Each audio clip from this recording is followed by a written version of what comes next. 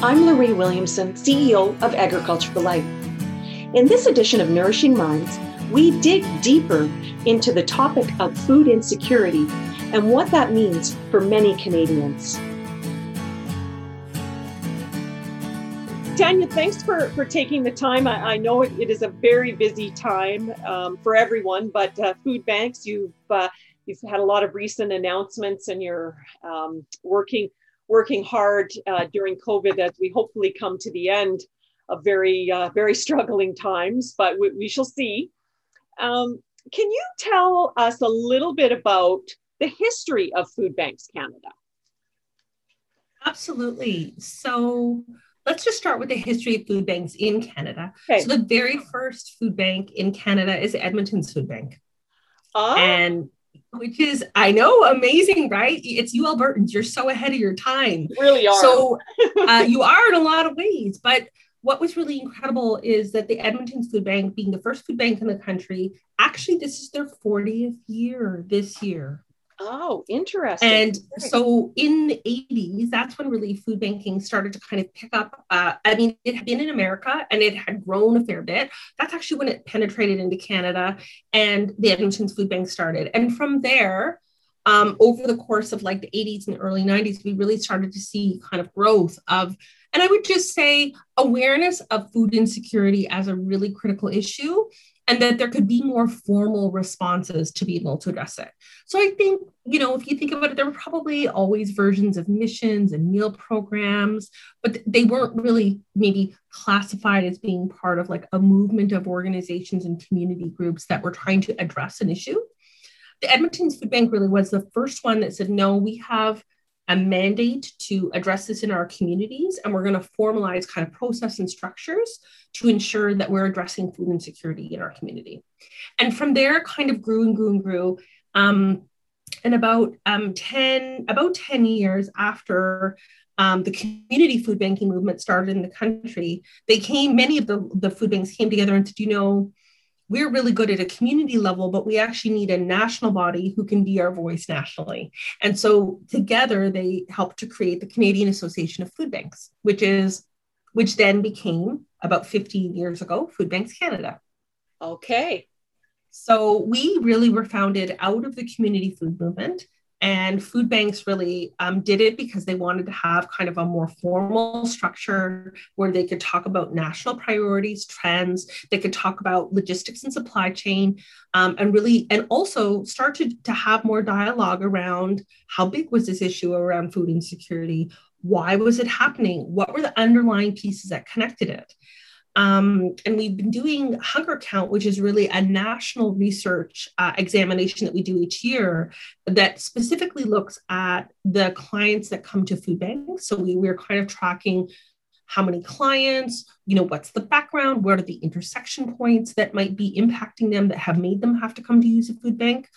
And also just baseline demographics. So how young are they, or how old are they? Are they newcomers? Are they people of color? Are they people with disabilities? Are they seniors? So wanting to just have a more robust understanding of who needed to use the supports of the food bank, why, and kind of how else could we support them?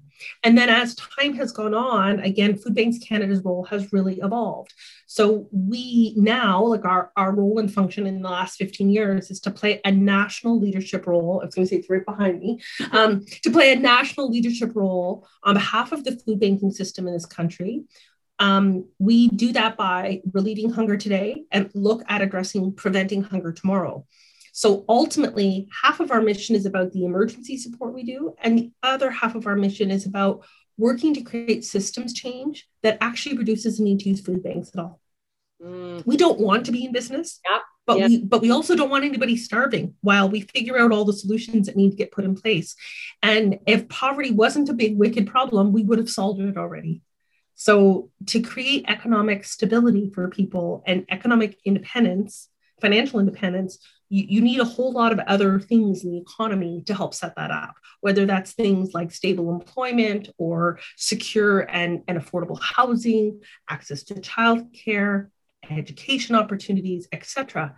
And so because those are very complex systems issues, we will absolutely say, let's help people today, but we'll continue working away at those policy areas. Yeah, and it's complicated. Absolutely. There's not one answer, because there's, like you say, there's so many different areas. And it's probably, you mentioned there, sort of the demographic or who's using the service of the food banks, but I imagine that changes.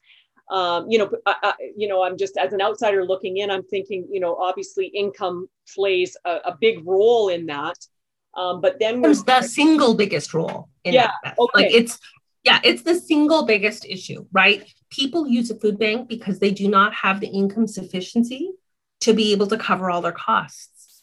If they had income sufficiency, that wouldn't be an issue for people, because they could afford their rent and pay for their car and their gas and their childcare, and they would be earning enough money that would allow them to do all of those things and also buy the food that they want when they need it. The issue is people right now, if you add in the pandemic, that's a whole other layer of challenge. But even before, we were seeing 1.1 million visits every single month come to a food bank. That should be shocking to people in Canada. We consider ourselves we use this horrible language, we're a developed nation, right? We're an evolved economy. But we have almost 10% of our population that is dealing with some level of food insecurity. So about 4.4 million people. And 1.1 of those people visit a food bank every single month. So, that's a lot of people who need additional support. And again, it is complicated, but I think some other points that are really important is that, food banks see a turnover monthly of almost 50% of the people. So 50% of the people might be stable people who have to come for a few months in a row, but the other 50% walk through the door the very first time. Interesting. Very interesting. Well, and you mentioned the pandemic. That's changed everything, I'm sure, over the last, year and a bit now. People of all, shapes, sizes, colors, backgrounds, it doesn't matter. Everybody's become vulnerable through this pandemic in different ways. Absolutely. If you just, again, I can pull out and just look at this from an economic lens.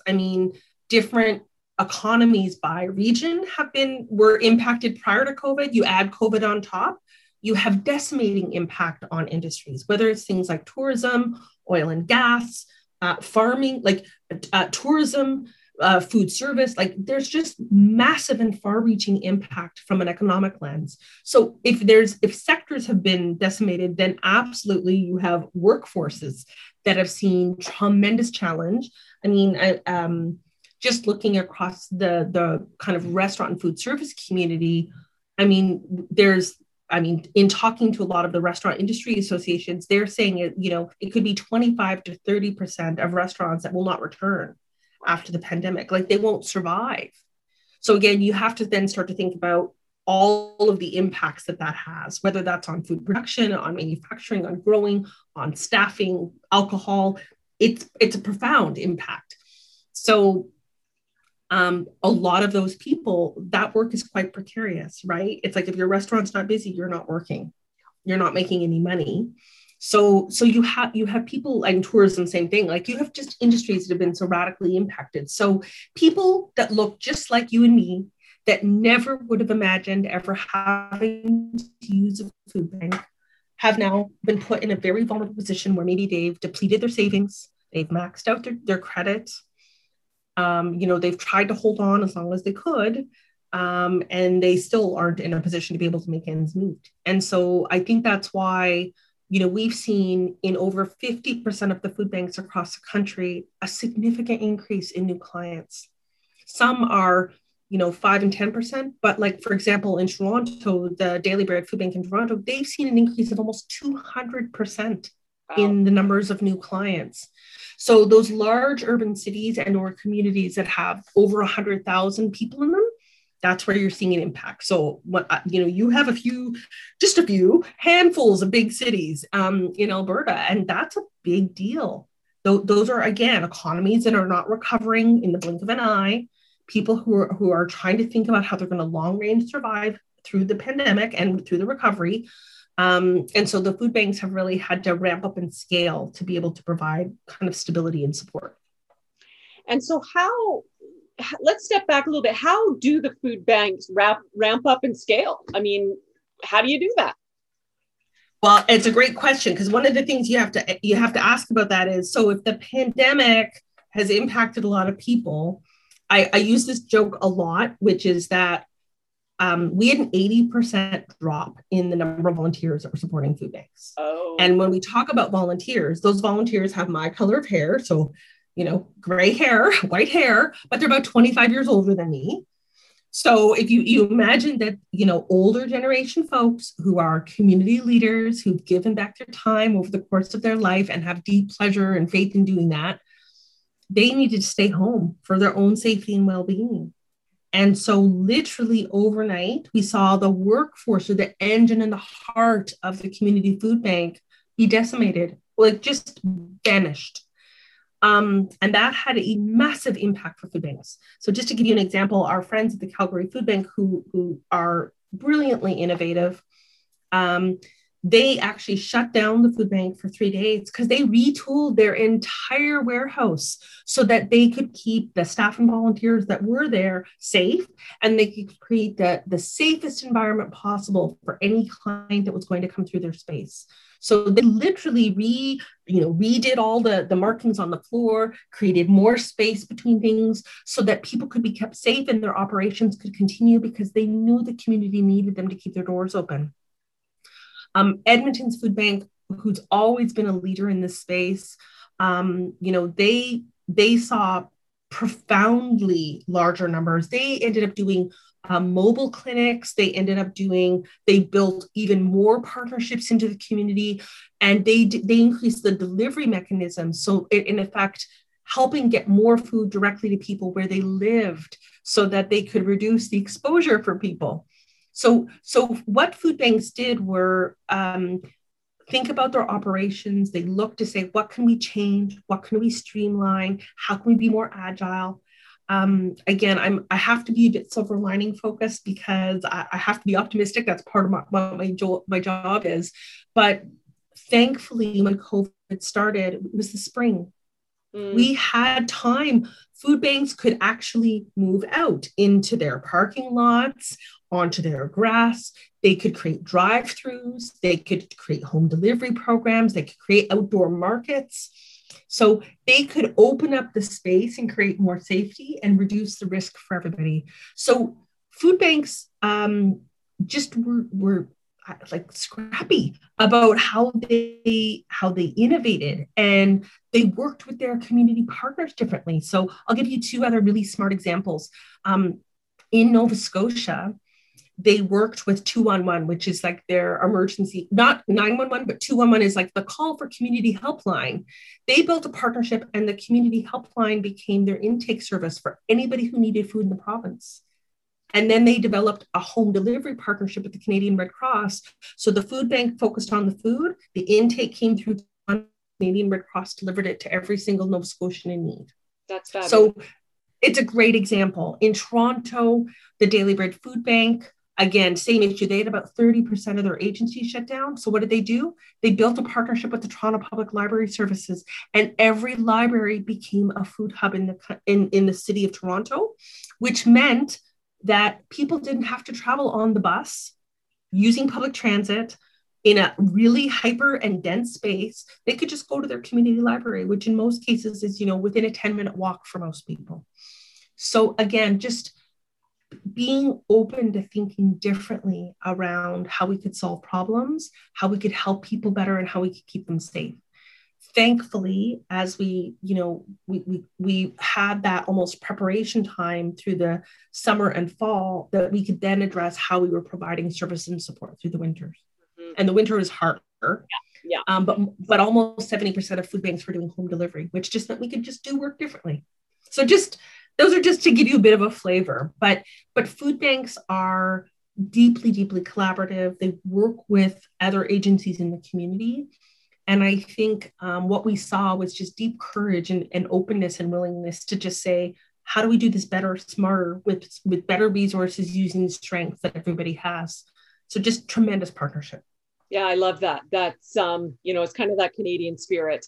And it's, we've got, like I said, we mentioned the pandemic, and we've got some tough times, like, ahead with the economy and getting everybody back, and what it's going to look like. So, with the work that we do at Ag for Life, it's around agriculture and food literacy, and food insecurity is a big component.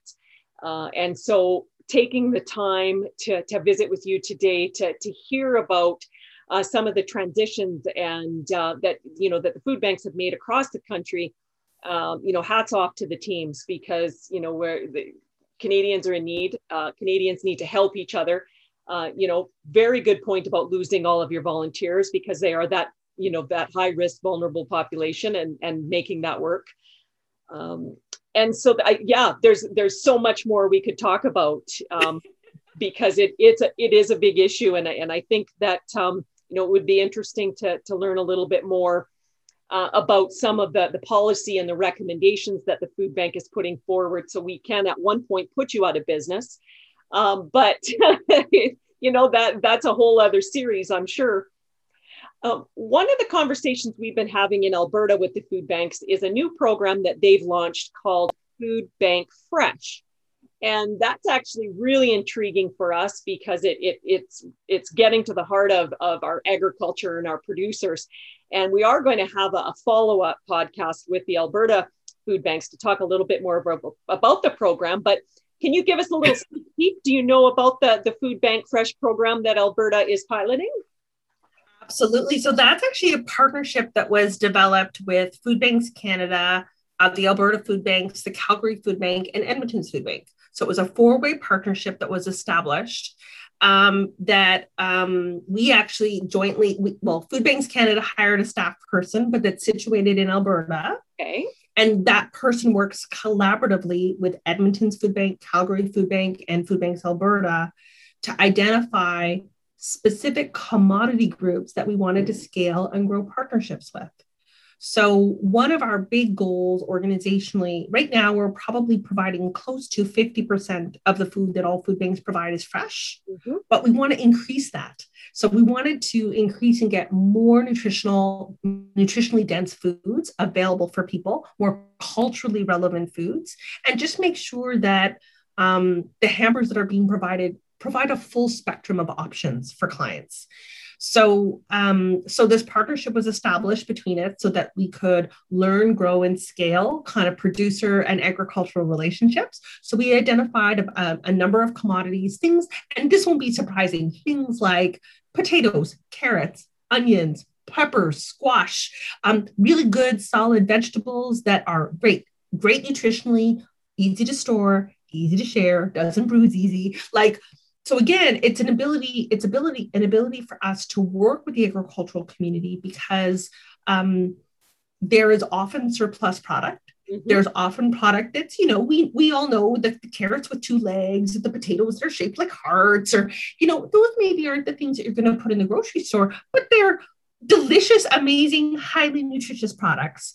And so this is really an opportunity to say, okay, where and how can we look to create partnerships that we can access those products that might not go into a premium market? That's one. Two is, are there additional kinds of partnerships that we could be thinking of? So food banks do purchase an awful lot of food, which again is something not everybody knows. This past year, as a collective system, we purchased well over $100 million of food coast to coast. And so we're not a small client, but we're also investing those products very strategically. So we're typically buying fresh fruits and vegetables, protein, dairy goods, and in some cases, grains, rice, things of that nature as well. And so again, this program is really designed to say, how can we grow relationships with, beef producers, dairy producers, egg producers, and then produce. So really strategic, again, focus on building those products that we know will add real value to a family hamper and are expensive for families to buy. Yeah. Oh, that's fantastic. And I know I'm excited. I heard about the program and I thought, that's just fabulous. It's wonderful. And as I say, we're going to be doing a follow-up with the groups from Alberta to learn a little bit more about it and how producers and commodity groups can get involved. But we do thank you, Tanya, for taking the time to visit with us today and to raise awareness of food insecurity and keep it top of mind that, there are a lot of Canadians, not just now, but, always and always until we put you out of business, that, need that high quality food. And, if you can afford to give, make sure that you do. So we thank you so much for taking the time. And thank you for giving us the opportunity to share a little bit more. And we absolutely look forward to working with the community to see what we can do to grow more good things. Wonderful.